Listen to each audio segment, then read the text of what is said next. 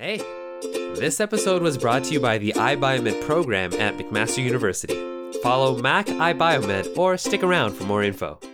Hello everyone, my name is Yumna. And I'm Sam. And today we're presenting to you episode 5 of the iBiomed Brainwaves podcast. And today we're going to be talking about undergraduate research. So as you guys know, McMaster is known for our research opportunities, and iBiomed is no different. We have a bunch of awesome guests today who have done research in a variety of different areas, all the way from MRI imaging to bacteria. So we're going to have a lot of different people talking about their research today, so give you a kind of a little sampler pack of all the different research things you could do. And something you may notice is that the research that these students are doing might not be necessarily related to their stream completely, but that just shows you that no matter what you're interested in, you can always do some research and learn a little bit more, as iBiomed would offer that opportunity.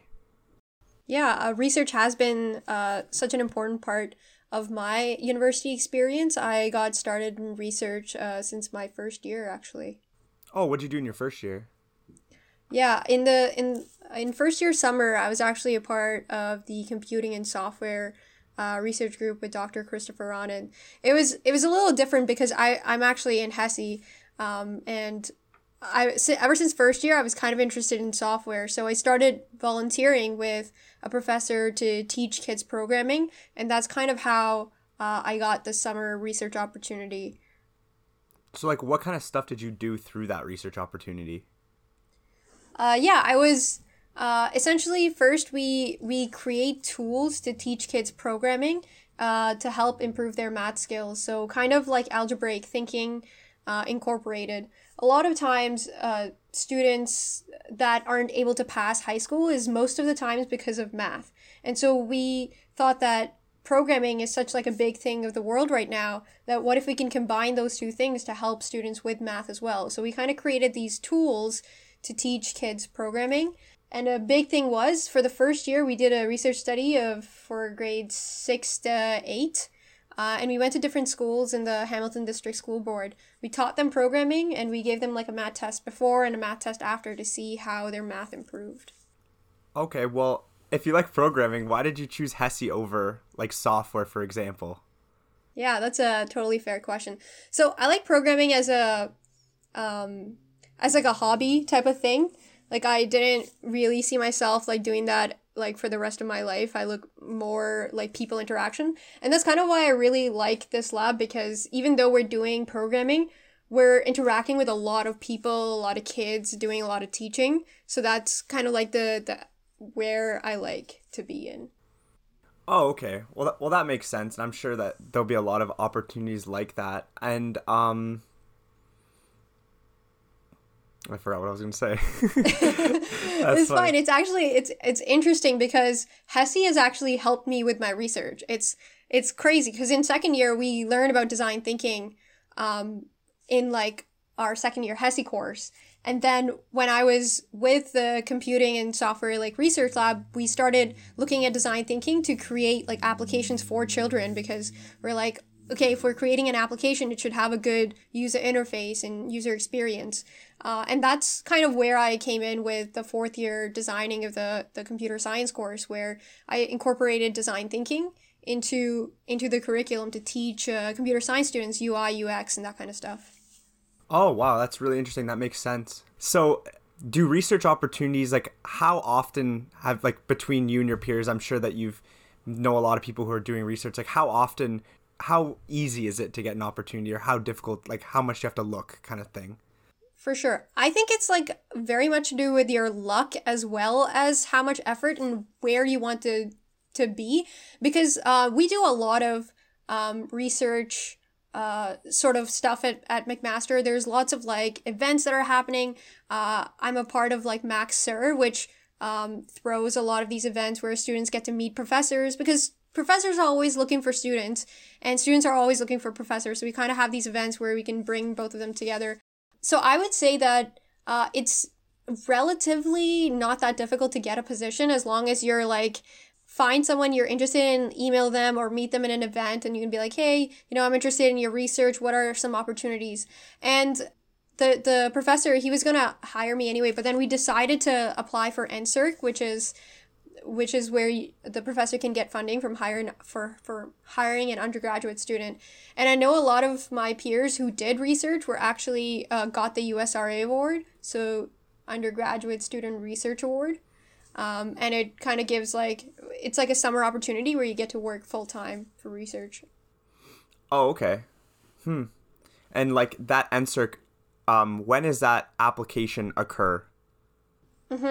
Yeah, so the application for that is due around February. So you have to kind of start looking pretty early if you want to find a professor to start research with. I actually applied for NSERC this year as well. So this summer, I'm hopefully going to be working with biosensors and with Dr. Leila Soleimani with the Eng Phys department. And one of the students, the guest today coming, Matana, she's actually worked with Dr. Soleimani. So it'll be interesting to see kind of what she did and hopefully what I'll be doing this summer. Yeah, that'll definitely be interesting for you. It'll be like a little prelude to your summer. Yeah, exactly. This summer is actually part of the Accelerated Master's program. So after 5th year, iBiomed students get an opportunity to do an accelerated master's, but you have to kind of find a professor way before, so you can do the summer of 4th year, so like this summer for me, and then you kind of have your 5th year to, do school, and then after your 5th year, you get to do 1 year, and then you finish your master's in kind of like 6 years. So for you, what would that master's be in? Would that be a Master of Health Science? It's actually a Master's of Applied Sciences with the School of Biomedical Engineering. So that's like the same opportunity for all iBiomed students, regardless of their stream. Okay, yeah, I remember last year and first year we were exposed a little bit to the Accelerated Masters, but we didn't hear a whole lot about it. Could you kind of elaborate on what that is? And I know there's an Accelerated PhD, if I remember correctly. So if you would like to elaborate a little bit on that, just for the listeners who might not know. Yeah, for sure. So the Accelerated Master Program is for iBiomed students. Essentially, what happens is that you have to take 1 or 2 courses that we're already taking as a master's level course.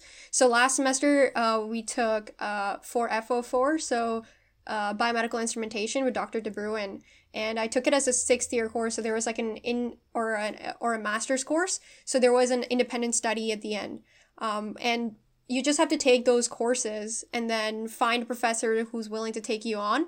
And then after your 4th year, so you have to work with them in the 4th year summer. And then after you graduate, you can apply for the accelerated master's with the professor who wants to hire you. So you have to kind of do that legwork yourself, where you have to find a professor who you want to work with and who wants to work with you. And then in terms of the accelerated PhD, there is it's like an extra 3 years instead of the extra 1 year for the master's. But there's a condition that you have to have like a GPA of 11 or higher if you want to do the PhD option. Does the master's have that same GPA requirement? No. The master's has a much lower requirement. I can't remember exactly though. Okay, well that's awesome. And now I think that it's time to look at some of our other guests. We have 5 other guests who come from a variety of different research areas. And so we're really excited to talk to them. So without further ado, thank you for sharing your research experience. And now we're going to hear from another student, Andrew. Hi, everyone. My name is Andrew. I am in 3rd year of Materials and Biomedical Engineering here at Mac. Did you want to give us a little bit about what kind of research you've been doing recently? My first experience in research was after my 1st year in the program. And I worked under Dr. Igor Zydamirsky and Dr. Catherine Granfield, who are both part of the School of Biomedical Engineering and also the Department of Materials Science and Engineering. And my project was focused on developing different bioactive surface modifications for different types of orthopedic implants. So it was kind of like an extension of the hip implant project from 1P10, which I found really interesting. I got to see a little bit more about where that project could lead and what kind of things you could work on. So I used a bunch of different processes the most common being something called electrophoretic deposition, to basically fabricate these coatings from scratch. And then we did all kinds of different interesting techniques to characterize them, look at how they interact with the human body from a cellular response perspective. So I did everything from like fabricating these coatings to actually working them under the electron microscope and looking at their different features, and then conducting in vitro studies to look at how the cells behaved, whether or not they liked the material, disliked the material, and whether or not it would be promising, a new promising direction for biomedical applications. That's really awesome. So I know that, well, for my year, and I believe for your year as well, Dr. Granfield taught materials, the materials portion of 1P10. So is that how you kind of found the opportunity, like through talking to her after class and stuff like that? Or was there like a posting, or like how did you kind of find the opportunity? Yeah, that's another really great question. So I didn't know anything about how research worked or how to get a research placement, and I hadn't won any like entrance award that would have given me a research placement. So I was really just a lost first year student looking for volunteer opportunities at the time. So actually how I ended up in research was I reached out to Dr. Granfield, as you had mentioned, after class one day. And I just asked if she had any volunteer opportunities in the lab. And, one conversation led to another, and we ended up talking about potential summer research placements. And at the time, she didn't have anything available in her lab, but then she suggested reaching out to one of her colleagues, Dr. Zinemirsky, for a research collaboration project between the two groups. So then I ended up applying under their guidance to the NSERC USRA, which is basically just a research grant that you can apply for that kind of gives an incentive for a professor in the faculty to hire you for the summer and train you. So I applied for that. And I also applied for something called the Materials Fellowship, which is a program offered through the Materials Science Department, and is really just about enriching your materials experience through different co-op placements. And so the way that they do that in first year is through a first year research placement. And so I applied for through those two different avenues, and I was really fortunate to be awarded with both. So I had the opportunity to work in the lab that summer, and that's kind of how I got involved in research. So I completed that research term in my first summer, and then I kind of returned to the Granfield Research Group in the second summer to kind of continue some of my work. That's awesome. So is that why you got interested in materials in the first place, or were you already interested in materials and then found this opportunity? Yeah, so it's funny you ask that, because when I first came into iBiomed, I was really interested in mostly on the health sciences side. I wasn't really even considering engineering when I first started this program, which I guess was just me being a little bit narrow-minded. But as I went through the year, I realized how much opportunity and how much promise engineering as a discipline had, and I really wanted to give it a shot. That being said, materials was actually one of my least favorite choices. I did not think I was going to go into materials. I was actually someone who was more interested in something like Tron, for example.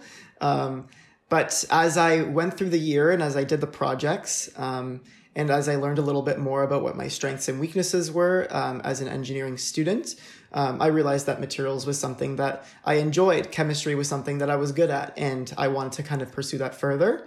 And it wasn't until after my research placement that my passion for materials science and biomedical engineering kind of was affirmed. So I kind of used that research experience as a pilot study for my own personal kind of interest in materials engineering. And when I saw that I liked it as much as I did, I knew that this was a pathway that I was ready to go down and experience for myself.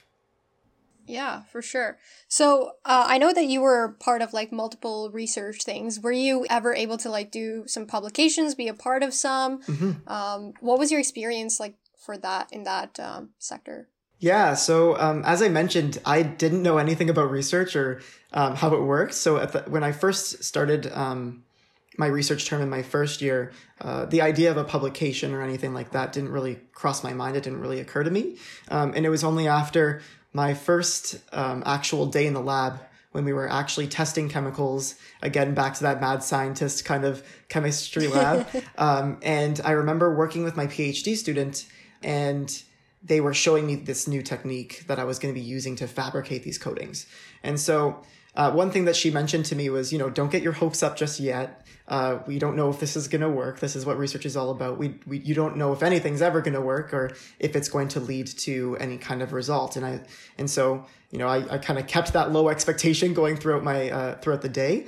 But at the end of my very first day in the lab, I remember we had just finished doing the technique, and she pulled the sample out and there was a result. And I didn't even know that it was a result.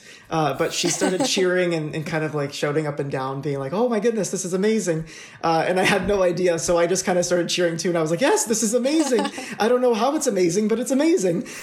And then the idea of publications was born in my brain. And I realized that publications were a thing. So by the end of my first research summer, we had collected so much data and done so many different techniques. And the results had kept me motivated to continue kind of doing these techniques. And eventually we ended up publishing 3 papers for my first summer, which was a really interesting thing, something that I never would have expected and something that I didn't even know was part of the research process.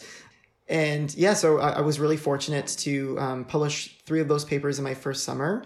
And even more fortunate, they, after doing all of that work and eventually becoming independent in the lab, they were really nice enough to give me first author on one of them.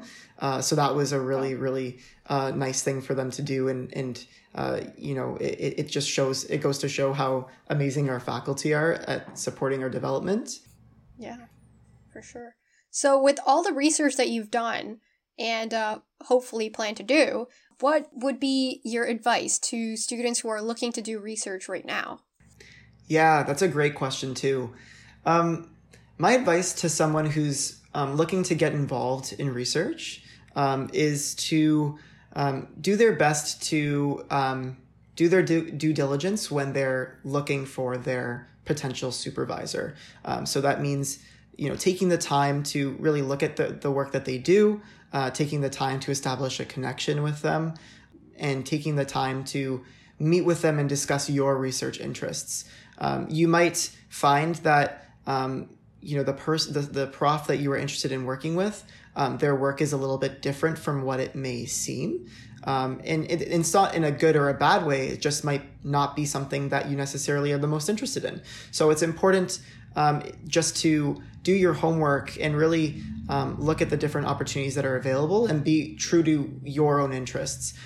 One thing that I've seen a lot in research is students will be kind of really focused on getting the position in general, but not so focused on what that position entails and what the project will be like and what their experience will be. And so a lot of students who go into research without really thinking about the project that they're taking on end up kind of disliking the project because it is a very slow process. And if you're not enjoying it, then or you're not interested in it, then it'll leave a bad taste in your mouth. And I think for that reason, sometimes research gets a bad rap. But if you take the time to really look at what you're doing and make sure that you enjoy the project and talk to different professors and really get an idea of what you're interested in getting out of your research experience, then you're much more likely to have a good one, an experience that you find to be formative and skill building and interesting.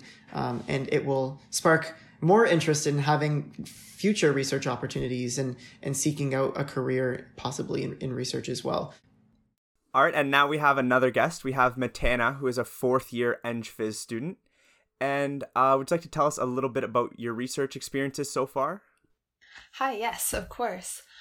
So I did 2 research positions, one right after first year and one right after second year. The first one was in Dr. Felipe's lab, so it was chemical engineering. And the second one was in Dr. Soleimani's lab, and that was Eng Phys. Both were actually quite similar. We were both working on biosensors, kind of 2 different aspects of it. So the first one was more chemical engineering oriented, and the second was more Eng Phys. The first one was basically figuring out how to encapsulate DNA into hydrogel.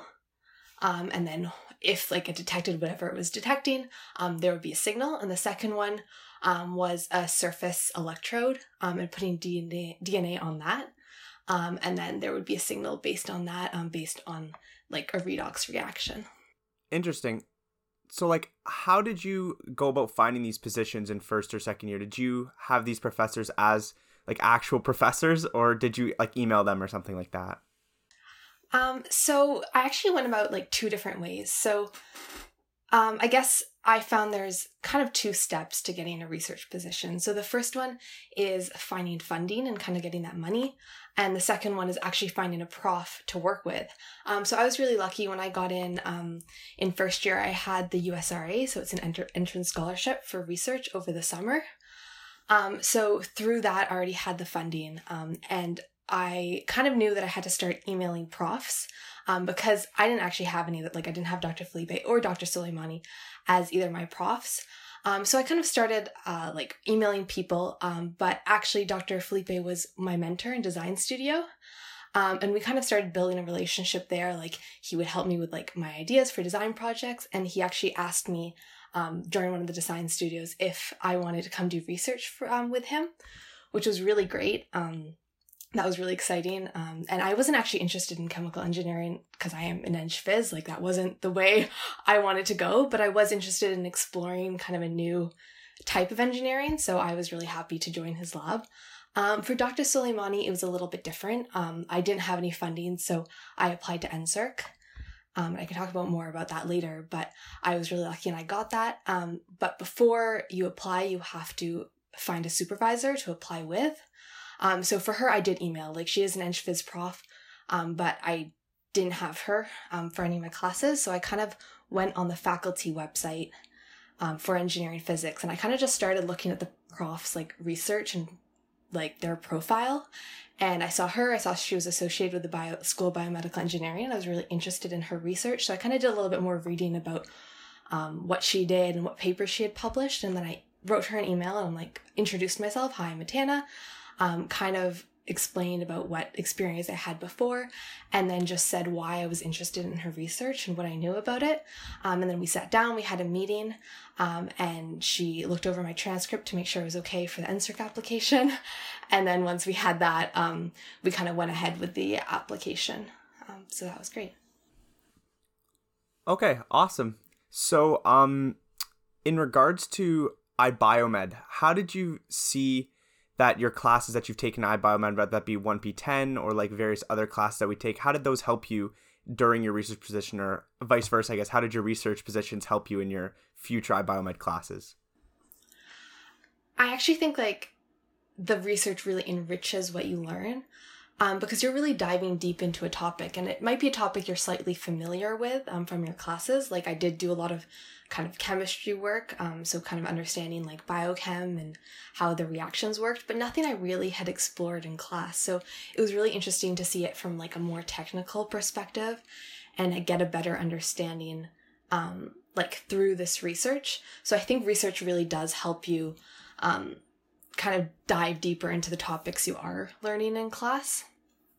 And also just like in terms of skills, like not necessarily technical knowledge, but I find that research really helps you learn how to do a project independently, which is a really valuable thing to know how to do at university, and also how to read papers. Like, I found in my second position, I had to kind of figure out this whole like realm of like electrochemical reactions, which I like never had read about before. So kind of figuring out how to like sort through papers and like know how to read them and figure out which papers were actually good, like have good results and were actually done with a proper scientific method, because there's a whole bunch of like scientific literature out there, but you really have to pick and choose what ones are like applicable to your research. So I found that was really helpful, especially going into third year where we take a class on kind of reading papers, and that really helped knowing that beforehand helped me do better in my classes. Yeah, for sure. Critical appraisal of medical literature. It's like a health science class that we take. And I think we, initially, you hear about like, oh, this is written in a scientific paper, and you'll hear that in the media and stuff. And then you actually, when you take that course, you're like, okay, now we have to tear apart that paper and see if it's an actual paper that's worthy of you putting your trust in it, because sometimes it's like, a different sample from like comparing to you, or sometimes it's like not enough sample size, or, it's it's kind of really interesting. I've heard the saying that if you want to prove a point, you can find a paper to prove your point. Like literally, because there's like so much research out there. And so actually trying to figure out like what of this scientific research is like something that I can trust and something that I should believe, like that's honestly really, really interesting. So what is your co-op specifically now, and can you compare it to your experience with research a little bit? So I work with a startup. It's a medtech startup. So it's a very small company. They're kind of just getting their feet on the ground. But they do a lot of R&D, which is really interesting because it actually is very similar to research, except that it's for more like the intention of it is to go to industry and get sold, where research is a little bit more just about exploring ideas, where what I'm doing now for R&D is like based off ideas that have already been explored and just seeing how they're marketable. But it's really interesting kind of seeing that comparison, because in both it's a small work environment and you're really working closely with your colleagues and kind of getting ideas of, like from them. So for both it's very kind of similar skills that you need, but there is kind of a difference based on what your goal is. Yeah, for sure. And did you feel that like as an undergrad starting off with research, there was like a huge learning curve? I definitely did find it a little bit difficult because especially like in like, the first research position, I honestly didn't know that much. Like coming out of first year, you do learn a lot, but suddenly you're thrown in this very technical world. But I was really lucky because Dr. Felipe's lab in particular is super, like it's just a really small community and like very supportive. I had a lot of mentors. So they kind of helped me like learn all the proper lab technique and kind of like get my feet on the ground. So yes, it's intimidating. And yes, I was intimidated. But I don't think it's something that should stop anyone because you always have people to help you out. And I think at Mac especially, everyone is very kind and wants you, like they want you to do well. So yes, it's a little bit of a leap, but something that I think everyone is capable of doing. Okay. And now, what advice would you give to like listeners, whether they be prospective iBiomeds or current iBiomeds, on getting a research position or like choosing a research position, anything about research? What's one piece of advice that you wish you would have gotten that you can give to people now? I guess it's kind of my advice for everything, but kind of choose something based on what you're passionate about. I think that you'll be able to do a good job if you enjoy what you're doing. So I think just figuring out what you're interested in and kind of pursuing that is the best way to go. And if you're reaching out to profs, they really will see that passion and they'll want to work with you if they see that you're really interested in what they do. So I think just like don't be afraid to like step out of your comfort zone, but do it based on what you're passionate about. Thank you so much for your time. It's yeah, thank you very much. No problem. Happy to be here. Thank you for having me. Today we have here with us is Anushri, and she's in Chem iBio. So Anushri, tell us a little bit about your research. Sure. So currently I'm on a 12-month co-op, and I'm working with Suncor and Dr. Pelton and Dr. Hoare on campus, actually, which is great because I get to revisit it, but it's very hollow because no one's there. But the research itself, it's testing disinfectants on bacteria. So it's nice to do some hands-on lab work.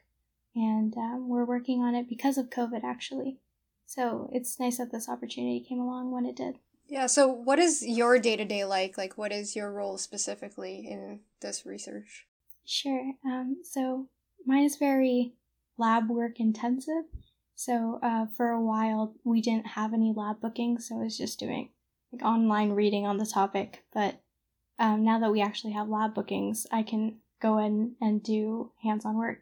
For example, I create petri dishes, so I have to make the agar myself and then pour the plates, and then once those are solidified, then I inoculate them with bacteria after doing serial dilutions and mixing the disinfectants in. So we're running screening tests to see which ones actually work and which ones don't, and how well they kill. Wow. Okay. So did you get like training and all these things, or did you have prior experience? Funnily enough, I did have prior experience in high school. So we worked with non-pathogenic bacteria in high school, and I did a research paper on homeopathic versus like allopathic antibiotics and whether they work. And then that experience led me to this position. But because this position works with pathogenic bacteria, and it's in a BSL-2 or a Biosafety Lab 2 laboratory, they require extra training. Interesting. Okay. How did you go about finding this position? Was it through like the Oscar Plus co-op site, or did you find it another way? I found it another way. One of our upper years in just chemical and bioengineering, she had a position with my supervisors, and they were looking for someone to fill the spot for this new project. So she sent it back to us. She graduated, so she sent it back to us, and then I just sent them an email.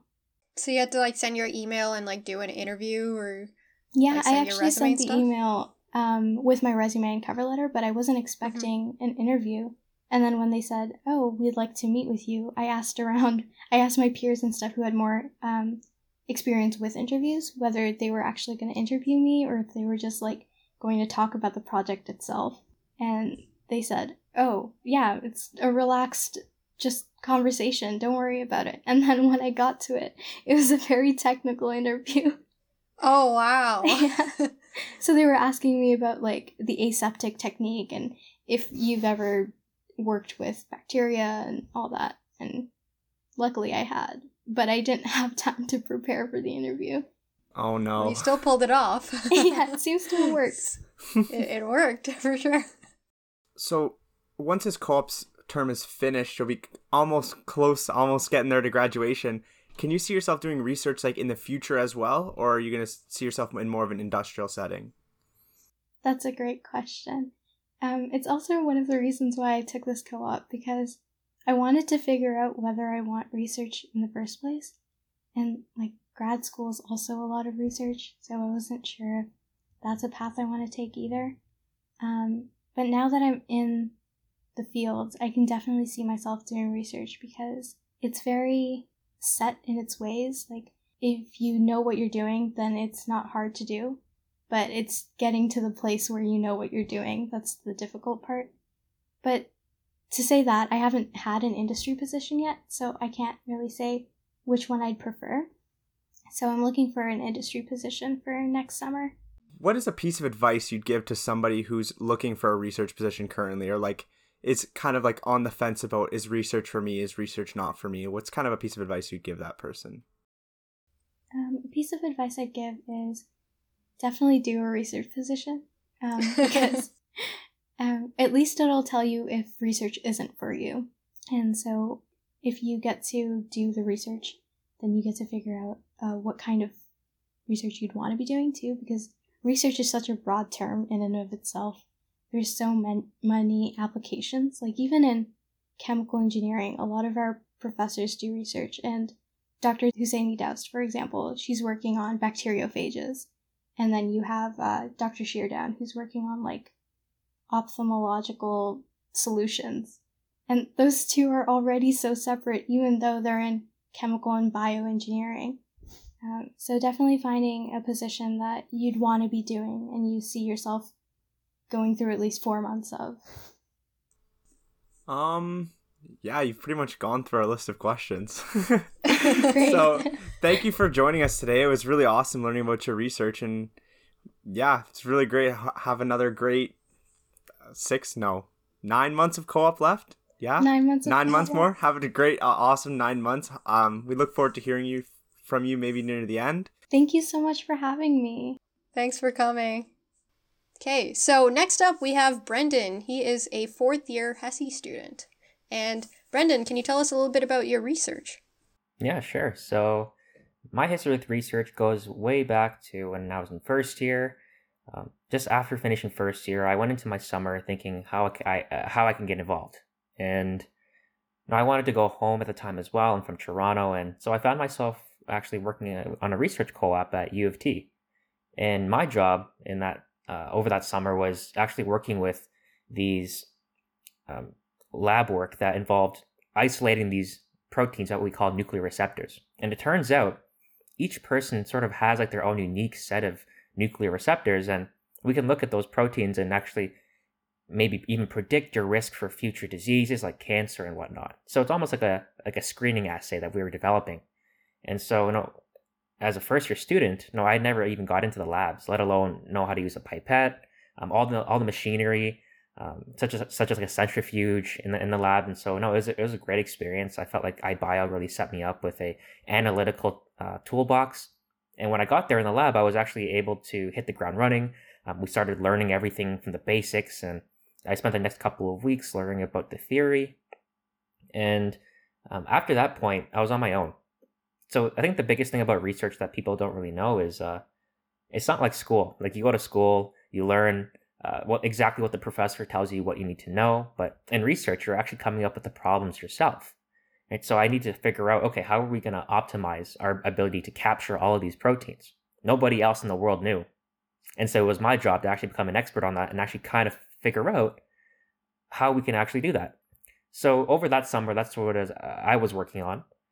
I will say that in my future research endeavors, I sort of stayed closer to home to McMaster after that. And so one place where I got involved was actually within our own iBio department with Dr. Bruce. Dr. Bruce works in auditory engineering, so everything to do with hearing aids and signal processing. And so this was a radically different field where I got involved in.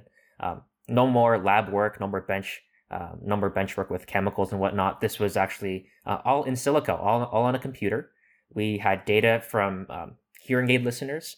And what we were trying to do is we were trying to figure out which beam-forming direction for hearing aids actually improves their ability to listen to something. So like some hearing aids point directly forward, have their microphones pointed forward. Some have like this really interesting algorithm that kind of tracks the person of interest that you want to listen to. And some are omnidirectional. They listen in all directions equally. And the importance is that when you have a hearing aid, it's not like a natural mechanism. It's hard to pay attention to a specific person, especially if it's very noisy. There's no like biological mechanism that we have innately in a hearing aid. And so what we were trying to do is trying to figure out which one of these three settings, these three microphone directions, actually reduce the effort of people who are listening. Because if listening is very difficult, you might give up on listening, and that's not really a good thing to have, right? For people who are hearing impaired, you want to make it as easy as possible for them to engage in everyday life and what people are saying and to focus. And so that's sort of what we worked on going into my third year. So you also mentioned like data analysis. So what were the specific software that you were using, and like was any of it that you've learned from iBiomed? That's a great question, and I guess for maybe the first years and second years listening, yes, you will use every single thing that you've learned, even like in 1P10. Like in 1P10, you learned a lot of the basics, like for loops, while loops, logical conditions. All of that comes back because when you are doing data analysis, you're not doing the math by hand, right? You're not doing the statistics by hand. You got to teach a computer how to do that, right? So yeah, exactly. So that would take forever. Yeah, exactly. And so when you teach a computer how to do that, you need to know how to program. That's how you actually teach the computer. And so some of the software that we've used to do data analysis is like MATLAB. So even like in first year math, like you've been using that. In my opinion, it's the coolest software that we use in engineering, just because it's so versatile. It does everything. There's such like if you ever look up like the backlog library for like all these different functions that just people out there in the world create to help other people, like it's amazing. Like I was looking up this function to help analyze my subjects, and it would have taken forever for me to code up a new thing, a new piece of software to analyze all that. But someone else actually had it, and they just said like, okay, you can use it, just cite it. And so I think that was actually very useful because I think it's just open source, and so everyone can actually help everyone out. It makes using MATLAB a lot more of a collaborative and easy experience. And there's so many toolkits. Exactly. There's like signal processing toolkits. Right now we're using Simulink for our processing course, and like that MATLAB. I was like, okay, MATLAB's just going to be like a first year thing. And then it has kind of followed us to like even fourth year. We used it in Dr. De Bruin's course for instrumentation, and we're using it for our medical imaging course. So it's kind of followed us throughout for like almost all of our courses, like the iBio engineering courses. So I think that's pretty cool. Wow, that's really awesome. Now, I know I have to ask, you've been involved in, seems like a million different research things all over different areas. How do you go about finding these opportunities? Like, do you just meet professors and start talking to them, or is there a website you're using? What's your secret? So I guess I'll be honest, like before I got involved in any of this, it was sort of a scary endeavor, right? I remember in high school, I applied to this research thing at Sunnybrook and St. Michael's Hospital, and I remember just sending out probably over 50 emails, and I didn't get any replies back. And at the time, it was just very disheartening and whatnot. And I think the biggest lesson that I learned was that you shouldn't take that personally. The professors are busy people, and it could have just been that they were on a busy day and your email got missed. And so what I learned was just to be persistent. And a couple tricks that I learned along the way is like, when you send an email to a professor, don't use a template. Don't use a template, because a template doesn't show anything about your interest in their research, and it looks like you're probably one of the many other students that are sending them the exact same template that they found on Google about why they want to research in their lab. What I recommend is taking the extra time, maybe like 15-20 minutes, just looking up some of their papers, some of their works, drawing a connection to your real life experiences. And so when you write that email, you talk about some of that. So I know, like with the U of T research, like one of the issues with I spoke before, like how it's related to cancer. Like there's like one of my family members had cancer, and so I thought it'd be very interesting if we connected that. And that was sort of like my connection to the project. And when I explained that to the supervisor, she was actually she told me right away she found it to be very refreshing and different. Yeah, I'm glad you talked about that, because personally, I've also written emails to like professors for research, and I've always learned about that. So I go in, look at their like lab website, what kind of things they're publishing. Also, because you don't want to get a research position just for the sake of a research position. You want to actually learn about what they're doing. And if you don't know what they do, then how can you say, I want to work with you, right? So go in, do research on like what they've done, see if you're interested in that and why you're interested in that. And if you tell them that, like, honestly, like, this is what I know, this is why I'm interested, then it will make you all the more appealing to them. So that's a great advice. It's almost like this need just to be genuine. And like I know that these days research is very popular and everyone's applying for it. And what they tell you is like, oh, you need to just show off all your accomplishments and they'll speak for themselves, right? But I think we're at a point where everyone is pretty accomplished. How else are you going to stand out? Just by being genuine, showing that you're personable, and that not only will you actually affect a lot of progress in the lab, but you're also going to be a fun person to work with. Because I think lab culture is so important. Like it helps you feel like you're supported by your lab mates. And that goes a long way because the lab is a collaborative environment. You're helping each other out, edit a paper, give comments on a poster presentation. And so you can't really downplay the importance of the soft aspects of your ability to work with others. And so I think being genuine is a good way to communicate that to a PI. Yeah, wow. That's like some great advice that you've given, especially with everyone like looking for research. Lots of good advice here. Thank you, Brendan, for your time. Yes, thank you for coming on the podcast. No, thank you. And for our last guest today, we have Conrad, who is a fourth-year HESI student. Conrad, would you like to tell us a little bit about your research? Yeah, awesome, for sure. And thanks for having me. My name's Conrad Gralla. I'm fourth year and I'm in the HESI stream. So I started research during the summer after our first full school year. So my research was essentially in the form of an independent project in a sense. So I was just working on a computer program based on what the professor needed me to do. And so the professor I was working for specialized in medical imaging. So his name's Dr. Michael Noseworthy, and he's kind of a big deal when it comes to medical imaging. And he's very experienced, very well known, and just a super cool guy. So specifically with my research, what I was supposed to do was write a script that would analyze MRI images and model the permeability of the blood-brain barrier. So it's a lot of technical words and a lot of jargon, but essentially the main idea is, don't quote me on this exactly, but from what I was told, there were some kind of hypotheses or connections found with how well your blood-brain barrier works and correlations between any like injuries or deteriorations in that blood-brain barrier activity with various mental conditions or mental disorders. And that extends to like clinical depression and the like. And so what I was tasked to do was take these MRI images of a patient's scan and apply a bunch of math and equations that were made up by some other researcher. And I was meant to basically make like a color map on top of these scans to identify if there were any locations where the blood-brain barrier may not be working optimally. And I think, again, this is a lot of kind of technical jargon. For those who may not know too much about anatomy, the blood-brain barrier is essentially kind of those capillary walls within your brain.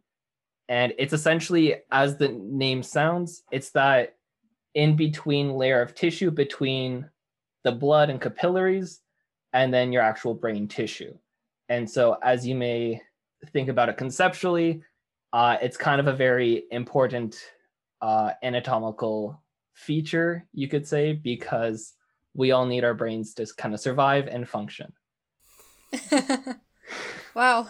What a revelation, Conrad. Yes.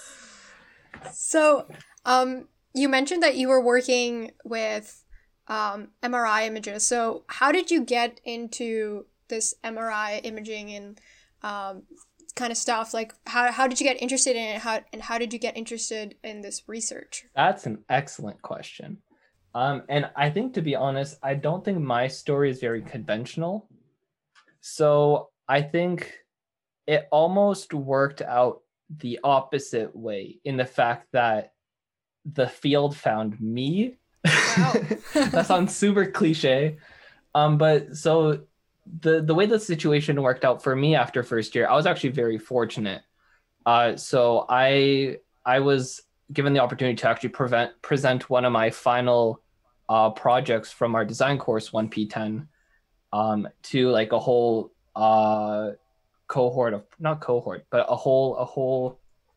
faculty of profs.